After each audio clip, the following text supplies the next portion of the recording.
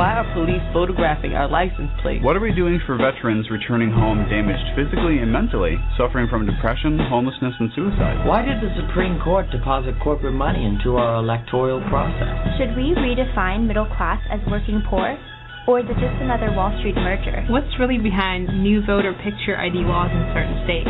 Why aren't NBC, ABC, CBS, and Fox asking these questions? Welcome to the Reasonable Voice radio show. I'm your host, Marcello Rollando, the Reasonable Voice. The mission of the Reasonable Voice is to connect the dots between politics and finance, the need for better and more affordable education, our humanity, world peace, and, of course, the arts, which we then gladly provide our listeners, the voting public, as informative food for thought to provoke their self-determination and appetite for equal economic opportunity and justice for all without truth decay. The Reasonable Voices are advocates prioritizing education, preserving our history, leading by example for a peaceful and prosperous world by evoking and embracing both creative artists and political unity as solutions to our challenges. Welcome to the Reasonable Voices talk radio show. I'm your host, Marcello Rollando. My guest today, a most reasonable voice, John Funderburk. John Funderburk is the Senior Field Director for the Alzheimer's Impact Movement, that's AIM, and its connected Political Action Committee, AIMPAC, AMPAC. And as the Senior Director of Advocacy for the Alzheimer's Association, John oversees the association's nationwide grassroots and Grass Tops. Can't wait to hear what Grass Tops are. Grass Tops federal and state advocacy programs, and he manages its national issue advocacy campaigns. Prior to working at the Alzheimer's Association, John Funderburk oversaw the political and grassroots outreach strategy for the American Medical Association, AMA. So, without further ado, good afternoon, John. How are you? Good afternoon, Marcello. I'm great. Thank you for having me on. Oh, it's my pleasure. I've met John at a meeting where he chaired and gave some terrific feedback, policy statements, answers to questions in a room full of people who are actively involved in caregiving for people who are living with Alzheimer's. And I said, I got to have him on the show, so here he is.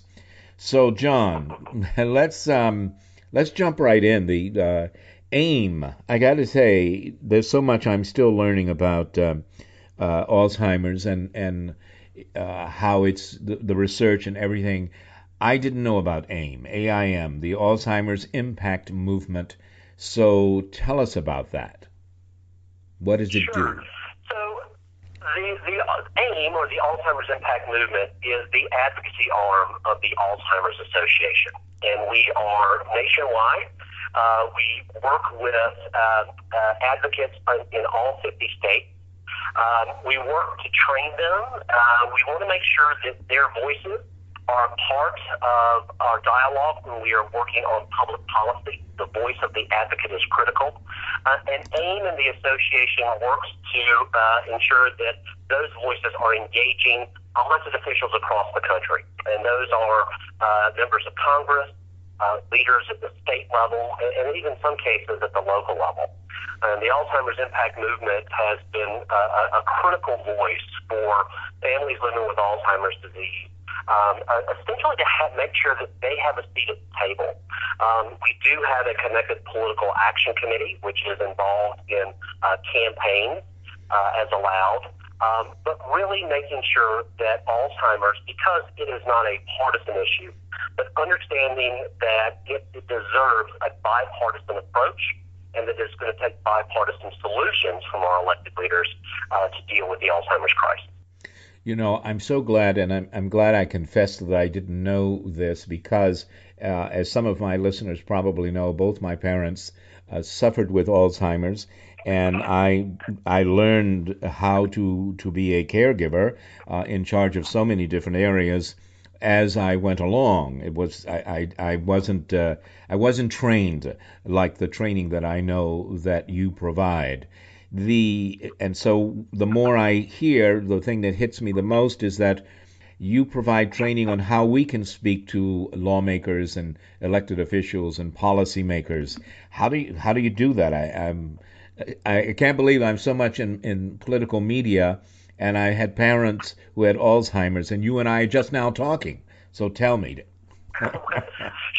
Well, the story that each advocate possesses is their most powerful tool. And so that's what we really focus on, is how to train individuals to share their own story. And as you know, Marcello, that's not always easy. Yes. Because there's so many different facets to this disease, and so many different faces to the disease.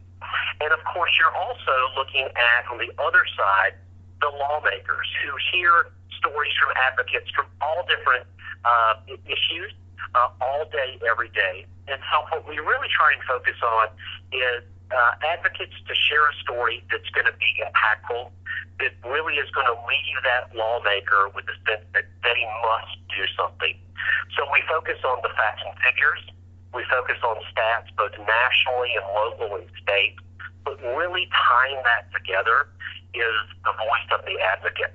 So it might be what the caregiver has gone through, what the caregiver currently goes through on a daily basis, how policy could impact that, could change their own situation. It might be an individual living with the disease, and that in that case they might talk about their diagnosis and all that went through to get that diagnosis, and honestly how they deal on a day-to-day basis living with Alzheimer's disease.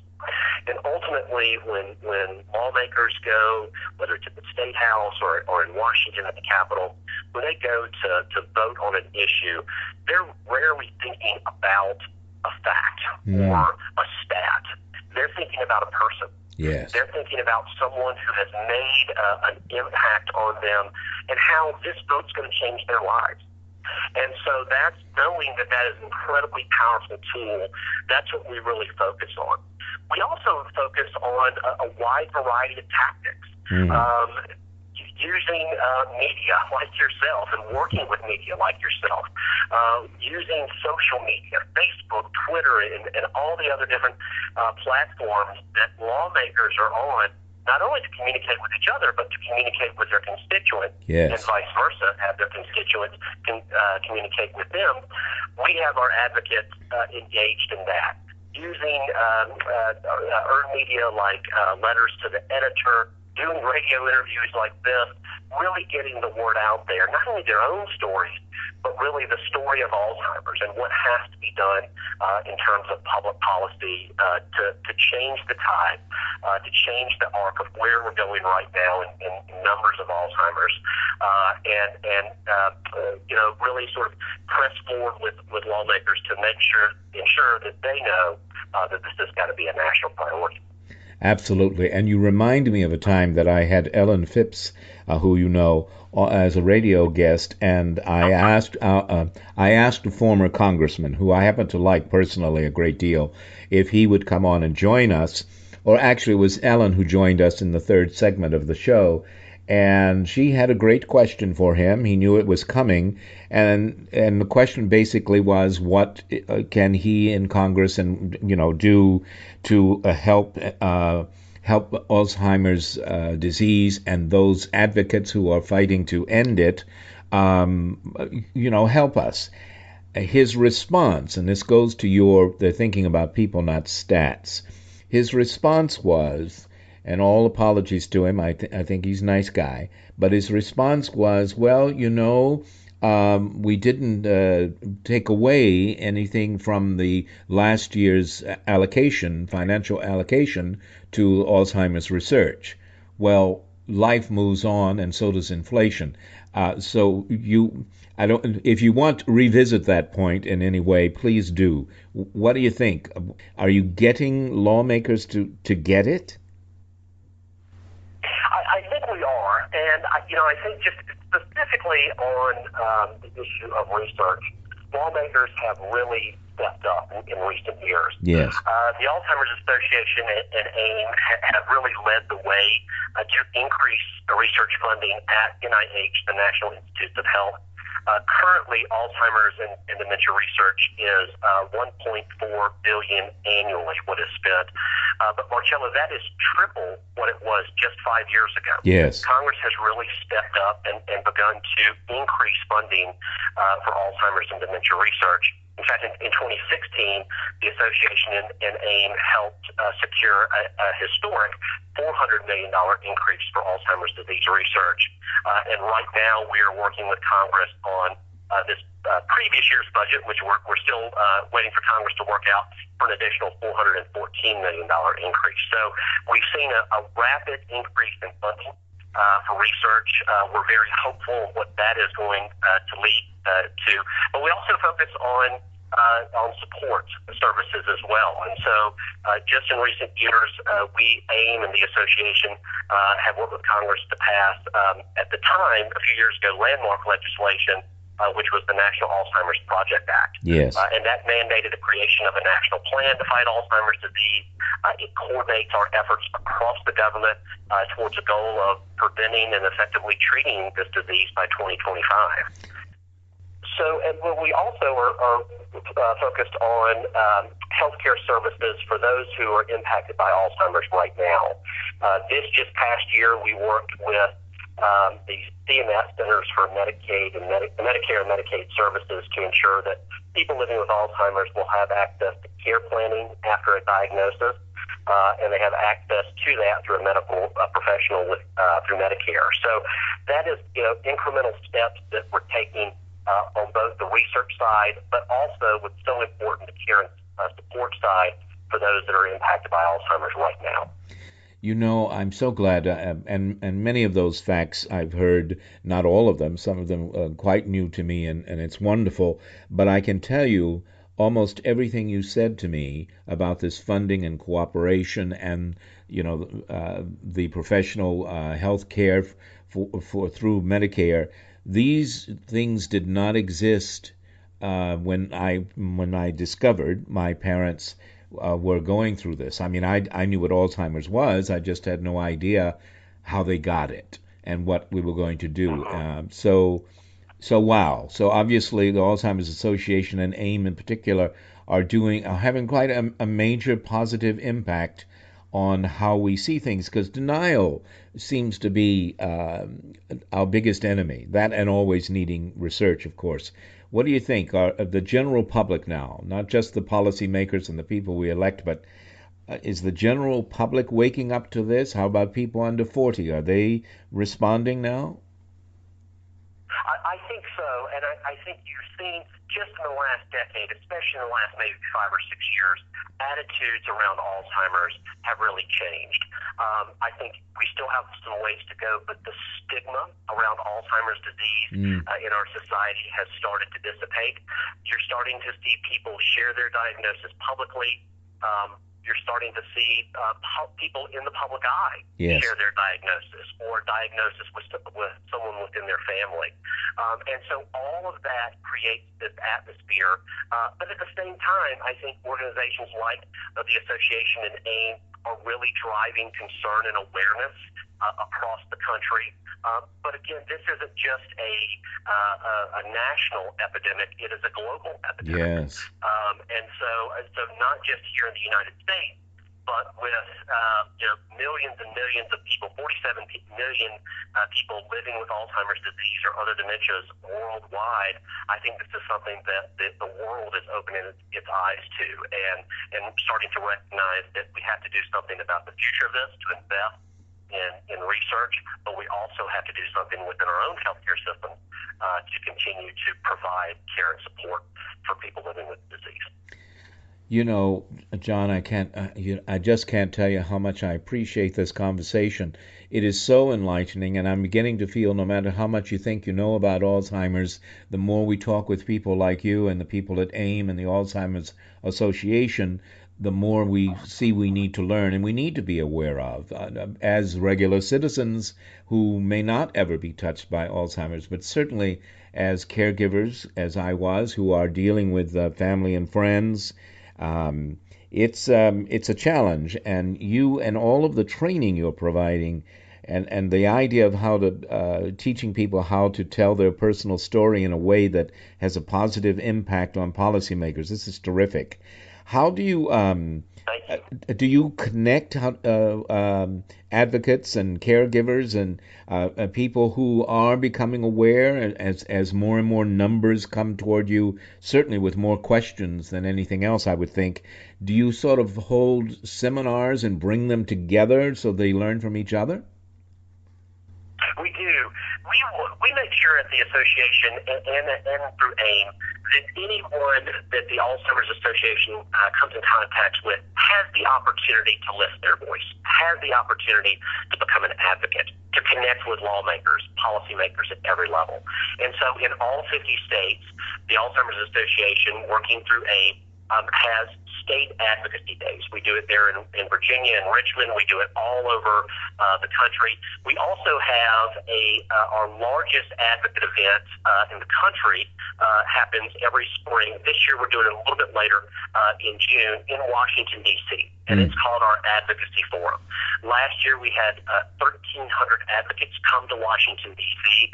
to meet with every single member of Congress. We had advocates from all 50 states in Washington, sharing their story and making a policy request. So asking for more funding for Alzheimer's research, asking for important legislation that will impact caregivers and people living with the disease. And so we have training ahead of each one of those events, but we also do it throughout the year. We have a Brass Tops program, as you mentioned. Yes. Conversation. John, I am going to interrupt you this time because I want to start off the next segment with Grass Tops and tell us all about it. So we're going to take a short break right now. We are talking with, or listening to, which is even more important, John Funderburk, and he is the Senior Field Director for the Alzheimer's Impact Movement, AIM. We're going to be right back, and we're going to start out with Grass Tops. Stay with us. We'll be right back. There is nothing wrong with me. They keep Listen, he was funny before he developed dementia, and he was funny after. Denial is not the solution.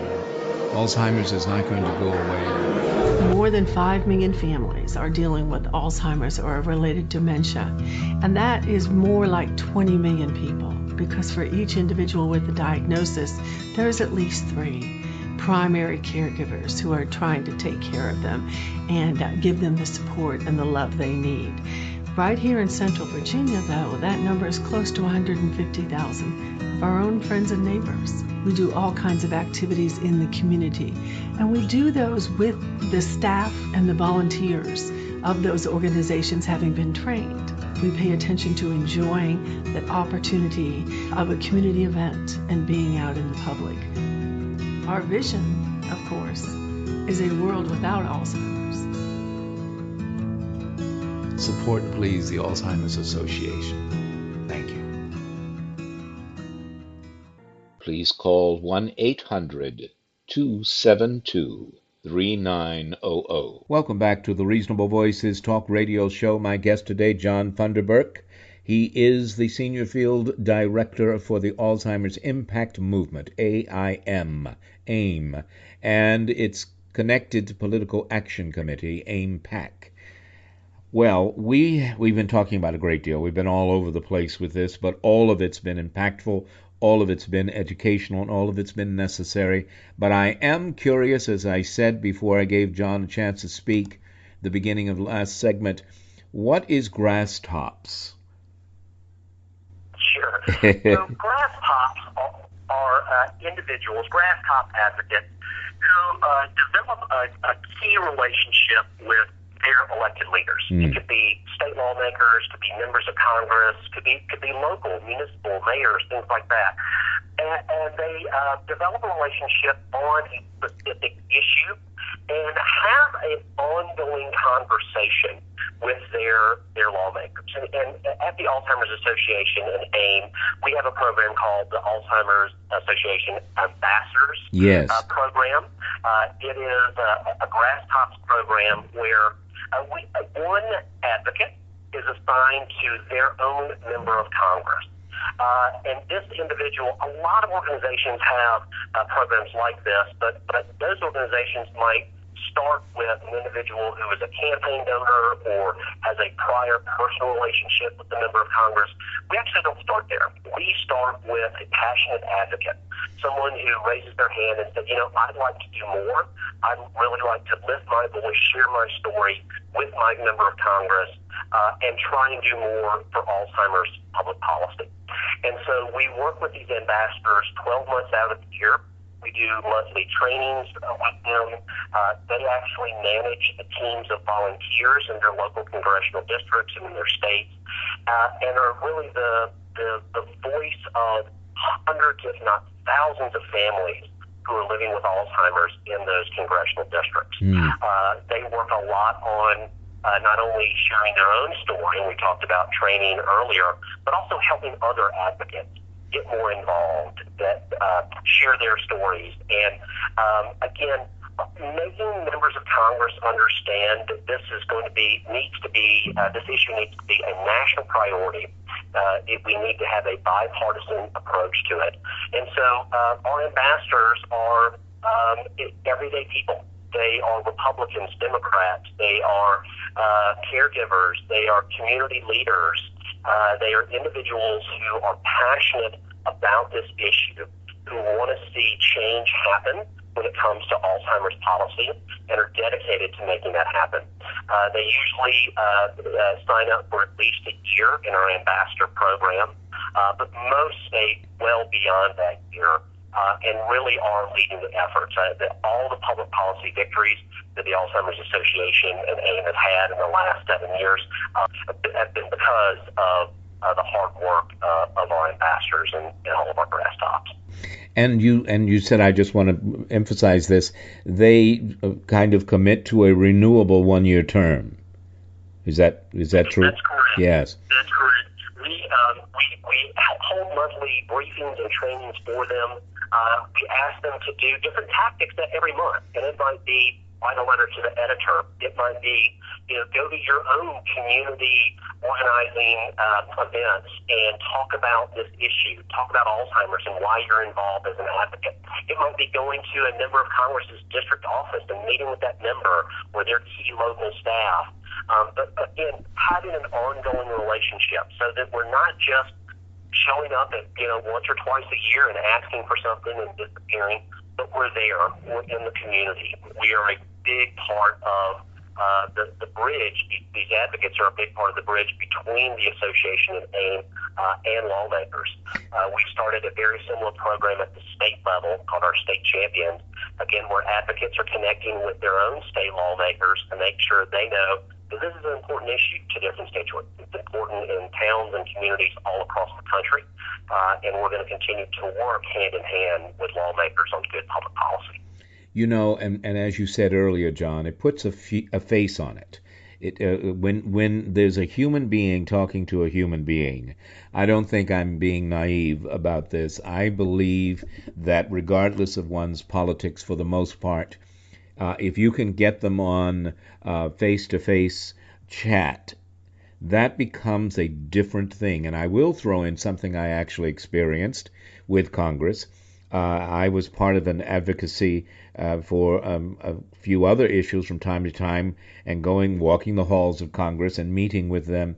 And I had a sitting senator, who's still there, by the way, say to me, Marcello, if you want this to work, you got to tell everybody, sending us an automatic email, that people say sign this petition and then send it off to your congressman. He says that's not nearly as doesn't nearly have as much of an impact as when a single person sits across from their top aide and tells them why they want to see the congressman or congresswoman. And he said for every constituent who communicates face to face is worth 1,000 votes to them. I mean, he brought it down to that. That's what it was about, getting reelected. But the point is, he was making it clear, if you really want our attention, you got to get out there. And that isn't to say all the things, because you approach this clearly on all levels. You've got to. But that the ambassadors and the champions, that sounds like exactly what he was saying Congress needs. So there you are. You're doing it. That is. Thank you. That is true. And one thing I just wanted to point out that something that we really focus on with our ambassadors and really with all of our advocates, that all of this work does not have to be done only in the halls of Congress in Washington, D.C. The vast majority happens in local communities, working with district staff, working with state staff. And, you talked earlier about as a society, and we're seeing so much more dialogue, discussion about Alzheimer's disease. What we're seeing, and our ambassadors and advocates are seeing, are so many members of Congress, so many of their staff who have been impacted by Alzheimer's disease. They have a personal story to tell themselves. Yes. And so that really helps with our relationship building and really driving home the policy ask that we work with these lawmakers.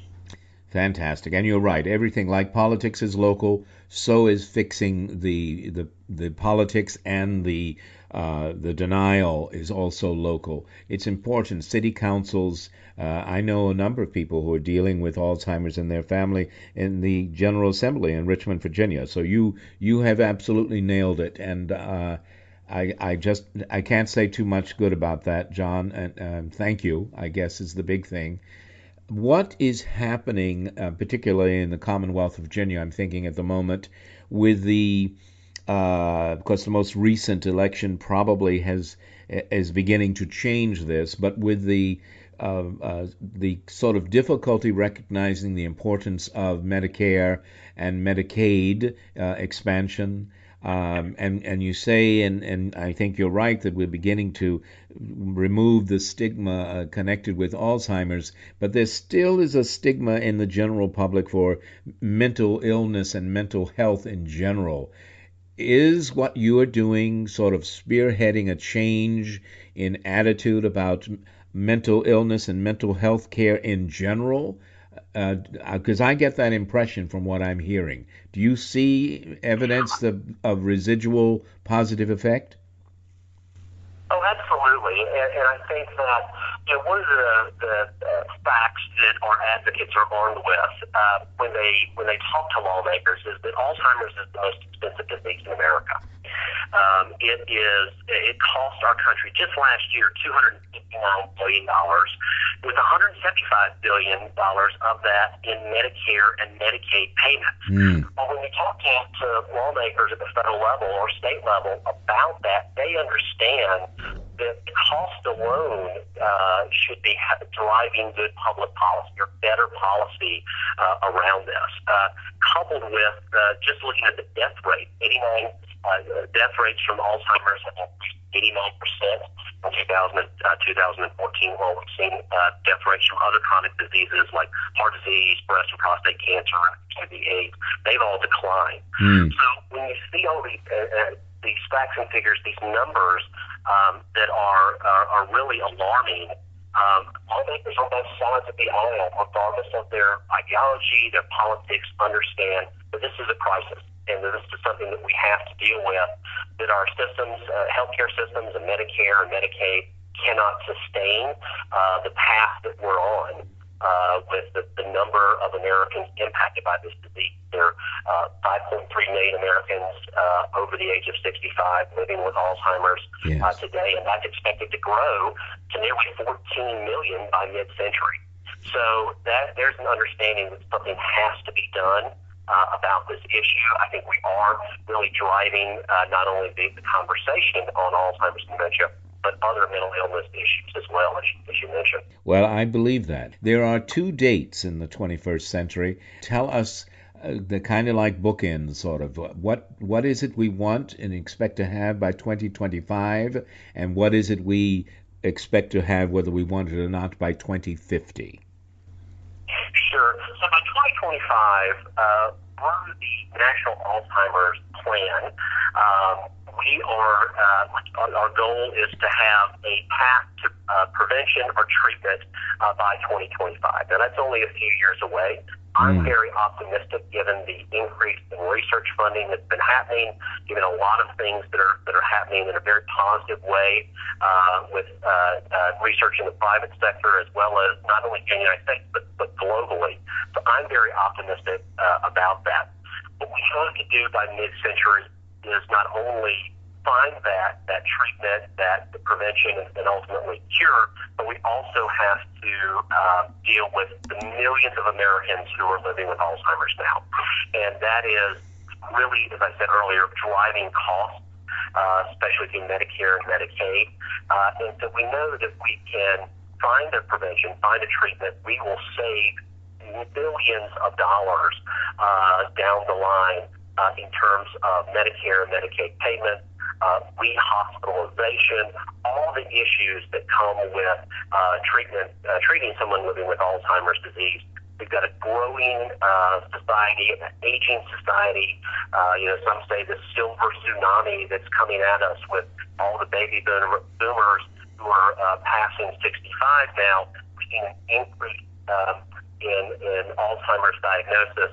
And so we're going to have to deal with that. Our healthcare systems are going to have to deal with that over the coming 20 and 30 years so that we're not paying nearly over $1 trillion a year in expenses around Alzheimer's disease by mid-century. And it's a point that bears really drilling down on, John, if I may. The people, I get it. It was frightening for me. Okay, and I was looking at it, not experiencing it as a patient, but certainly as a caregiver. It is frightening, but you can't run from it. You can't deny it. It's very possible because aging is the leading cause for Alzheimer's. Yes, is that a correct statement? That is. Yes, it is. It's not normal aging, but aging is the most determining factor. Exactly. So, it's accepting the fact that we need to do something because, as you say, people are living longer. And if more people live longer, then in all probability there will be more families dealing with Alzheimer's. It is not a solo disease. A whole family is involved.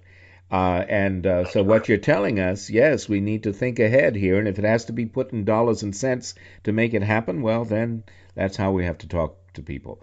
I'm only going to jump in and ask you repeat a few things because Alzheimer's, I believe you said, was the disease is the 6th leading cause of death in the U.S. Did you say that?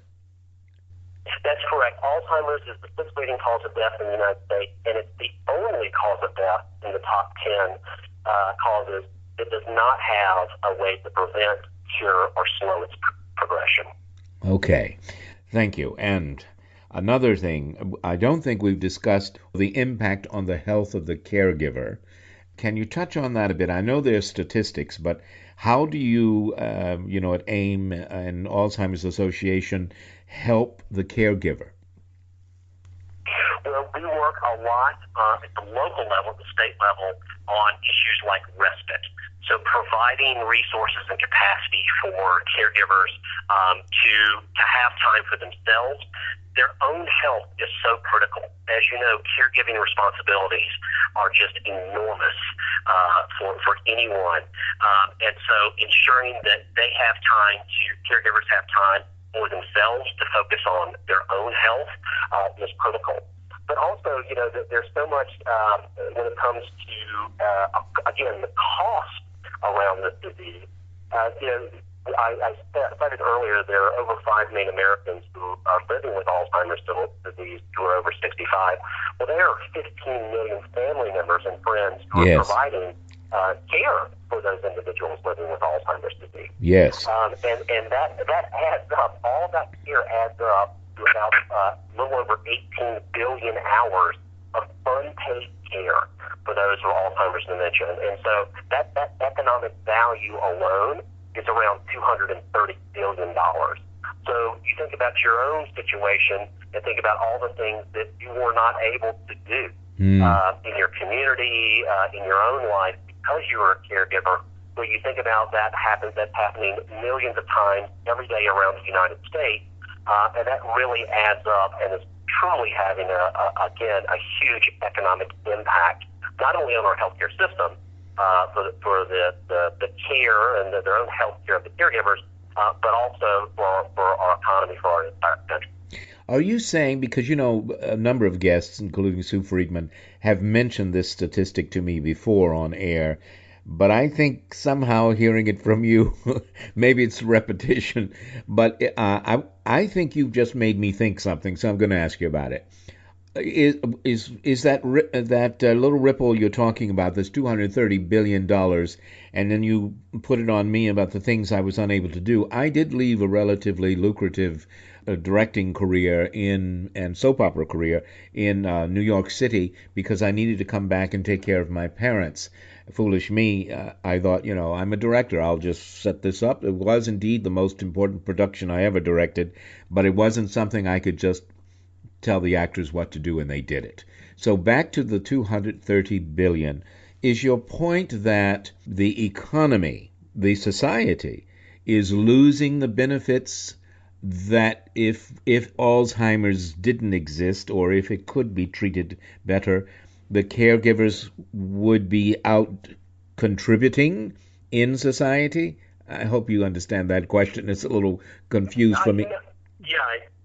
I do, and I do believe that. I think that, again, you have family members and friends who are providing a tremendous amount of care at different stages of the disease for their loved ones, of course, too. Many of whom, of course, want to keep their family members in the home, keep them within their family unit. And that is a huge stress, not only just on the caregiver, but as you mentioned earlier, on a wide number of family members and friends within their own universe, within their own networks. And so, I do think that individuals who are spending hours and hours a day doing caregiving are not out, in your case, working in their job, or they're having to take time off, or in some cases having to quit their job to care for a loved one full time. And again, you multiply that in times of millions of Americans, and that's going to have a real impact on our economy, not only down the line, but immediately. John, I've got to tell you, and again, my hat off to Sue Friedman and Ellen Phipps and all the folks who've talked to me about this. Maybe I just needed to hear it another time, but you really have opened my eyes to a piece of this puzzle, this challenge, that I just hadn't seen that way, and that's an important piece. Just in case we need to, I'd like to go back just one more time, and from 2000 to 2014, the U.S. deaths from Alzheimer's increased by 89%, and how does that compare with other diseases? Chronic diseases? Well, in other chronic diseases, what we've seen during that time period is death rates decline for various types of cancer, for HIV/AIDS. And Marcello, that's because we fundamentally have been investing in research. Our government, the National Institutes of Health, over the last 15, 20 years have been investing in research in those conditions. We started to see treatments. We started to see drugs and prevention programs, and because of that, death rates have declined. We have not had that in Alzheimer's yet, and I'm very optimistic, though, that the increases in funding that we're seeing, that the sort of change of mind that you're seeing at every level of policymakers, I think is going to lead to incredibly positive things. And down the line, that we're going to be able to reach that goal of preventing and treating Alzheimer's by 2025. Excellent. And that's a great optimistic point at which we probably need to stop. Now, John Funderburk, I'm also optimistic if because of this conversation with you, John, but also I directed a few videos for the Alzheimer's Association, and in one of them, Dr. Bloom, who's doing a great deal of research, I'm sure you know him, and one of his things he said when I asked a question about when do you think, I mean, everyone wants to know, when are we going to catch up with this and surpass it? And he said, I'm optimistic that within the lifetime of everyone in this room. And I'll tell you, it hit me because I was in the room and probably the oldest one in the room. So we're all very optimistic, certainly when people like John Funderburk at the Alzheimer's Impact Movement, AIM, and all the people and advocates who are working with the Alzheimer's Association and with people like John Funderburk. John, thank you so very much for being on the show. Obviously, you know I wish you all the best. And please, anything new develop, let's talk again, okay? Will do. That sounds great. Thanks for having me on, Marcello. Thank you. It's been wonderful. Bye now. Bye. And I can't remember where I live. And she should have been able to enjoy her grandchildren. There were a lot of them that come along. They're not touched yet, but they more than likely will be. The Alzheimer's Association has worked tirelessly to raise awareness about this disease because we also know that families that access resources like the association have better outcomes overall. And so the Alzheimer's Association has done a tremendous job filling the gaps for us and helping us become better providers, better caregivers for our residents. Just do what you want to do, honey. It's fine. It's okay if you take off your clothes. We're getting ready to go out and you take off your clothes and now you come back with pajamas on. It's okay. And that really helped me a lot. I certainly hope and expect that within the lifetime of everybody in this room, that we will be able to do a lot more for Alzheimer's disease than we're currently able to do. Support, please, the Alzheimer's Association. Thank you.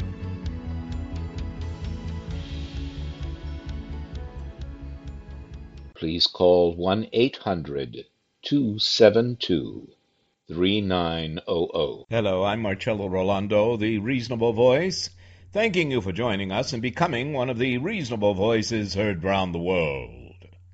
The language of denial, Alzheimer's, climate, Trump, and the bomb.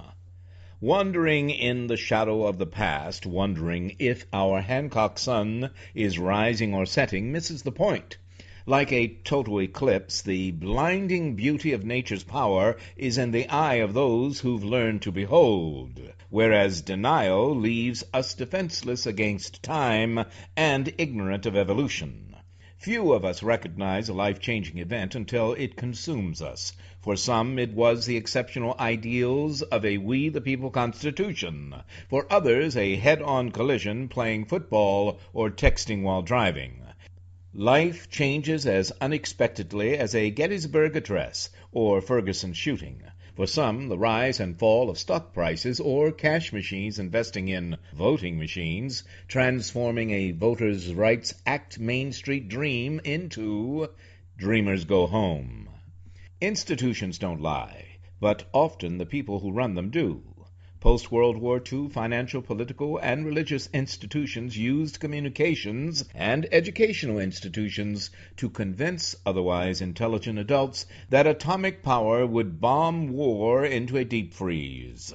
But the missiles of October 1962 proved denial precedes meltdowns.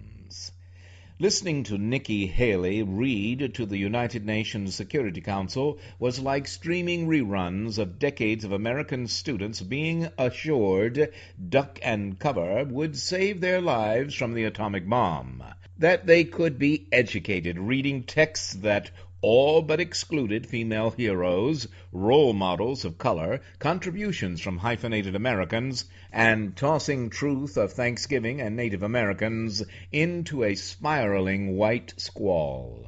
Shall we continue the self-delusion that dilutes world peace, or embrace the heroics of sincere dialogue? Listening graces brain power with the potential to overcome nuclear power. Renewing our foundations in unconditional goodwill enables equal opportunity and injects denial with the pre-existing condition of truth. Our national security is inevitably intertwined with earth and all life upon it. So, first, do no harm. Speak truth about the power of our leaders and ourselves. Emulate those who believe character is the real measure of success, and freely give to others what we ourselves wish to receive. Not only are we the change we've been waiting for, but we are the climate change we fear, the atomic bombs we've dropped and forgot, and those in need of affordable mental and physical health care we ignore. Any effort to take back, go back, or hold back incites our unwinnable war with destiny. because with or without our permission, time moves ever forward, leaving in its wake with every breath we take an invitation to surpass the past by achieving what's next.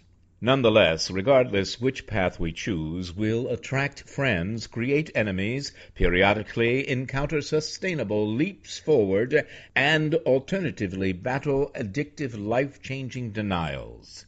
Opioids and alcohol, terror cells and smartphones, iPods, iPads, social media, television, D.C. Wall Street cokeheads, constantly challenging our electing principle over greed.